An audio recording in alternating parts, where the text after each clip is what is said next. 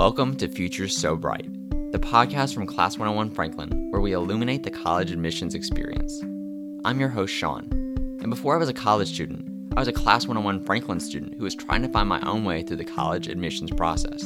This week, we're talking about types of applications, early action, early decision, and regular decision, with Class 101 Franklin College planners Karen Feemster and Beth Kaler. So what's the difference between these different types of applications?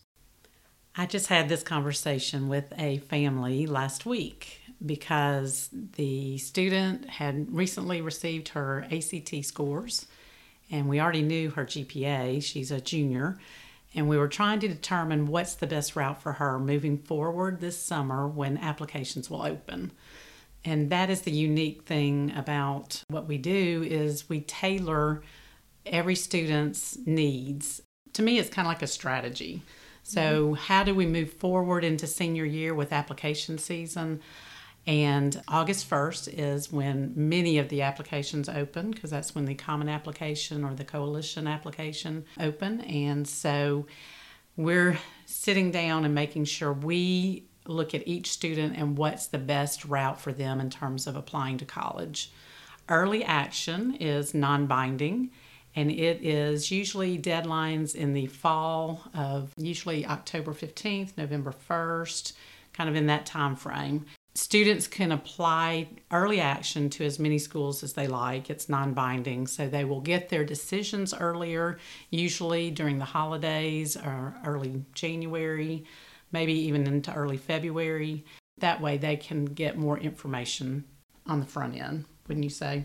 Yes. And then early decision is binding. So if a student wants to apply to a school early decision, that means that they are committed to attend that school if they get accepted, and also have to be very comfortable with the financial aspects of what that financial package might look like for them. So they have to go in knowing that they could potentially pay full price for a school going early decision.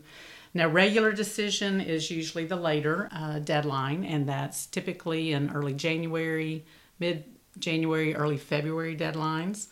And those decisions aren't released until the end of March, by April 1st typically. Then students have the month of April to look at all of their options and potentially go back and visit their top 2 or 3 schools, and then make a commitment by May 1st, which is decision day, college decision day. So that's kind of the calendar and the deadlines a little bit. We do have rolling admissions where students can apply to schools and get a decision back in 2 to 3, 4 weeks after they submit that application. And some of those applications actually open earlier. So Alabama, Ole Miss, typically they open in July before senior year. We are trying to create options for our students, so we take it very seriously as we're choosing which decision choice that they want: early action, early decision, regular decision. And like Beth said, early decision, it is binding, and that's for that school that is their number one absolute choice. But if we have a student that's considering lots of different schools or is just not sure, we really want them to apply early action. Early action also has the advantage of most of the scholarship deadlines for those schools are tied to that early action deadline. So not only are they finding out early from that school, they also will probably have a preview of what their scholarship might look like. So that's a great piece of information to go into the Christmas season knowing that you've been accepted to a school and knowing that you've already gotten some scholarship money under your belt. So if a college has that early action decision, is there ever any reason that a student would choose regular decision over early action?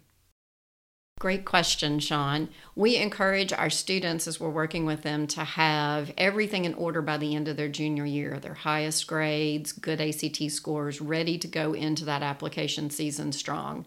And occasionally we have those students that have had some rough patches in their academic career and might need that fall semester to boost some grades. At that point, we might encourage them to wait for a regular decision or an application date that's going to be after the completion of that fall to give them an opportunity to maybe reach the GPA that's necessary for that particular school.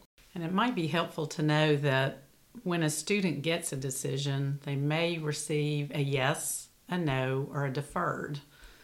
And if they're deferred, that means that they will be put in regular decision if they have applied early action or early decision. They could be deferred until later in the spring to have their application reviewed.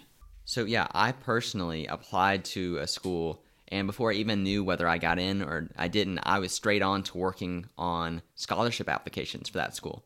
And so I spent probably a good portion of a few weekends working on those scholarship applications.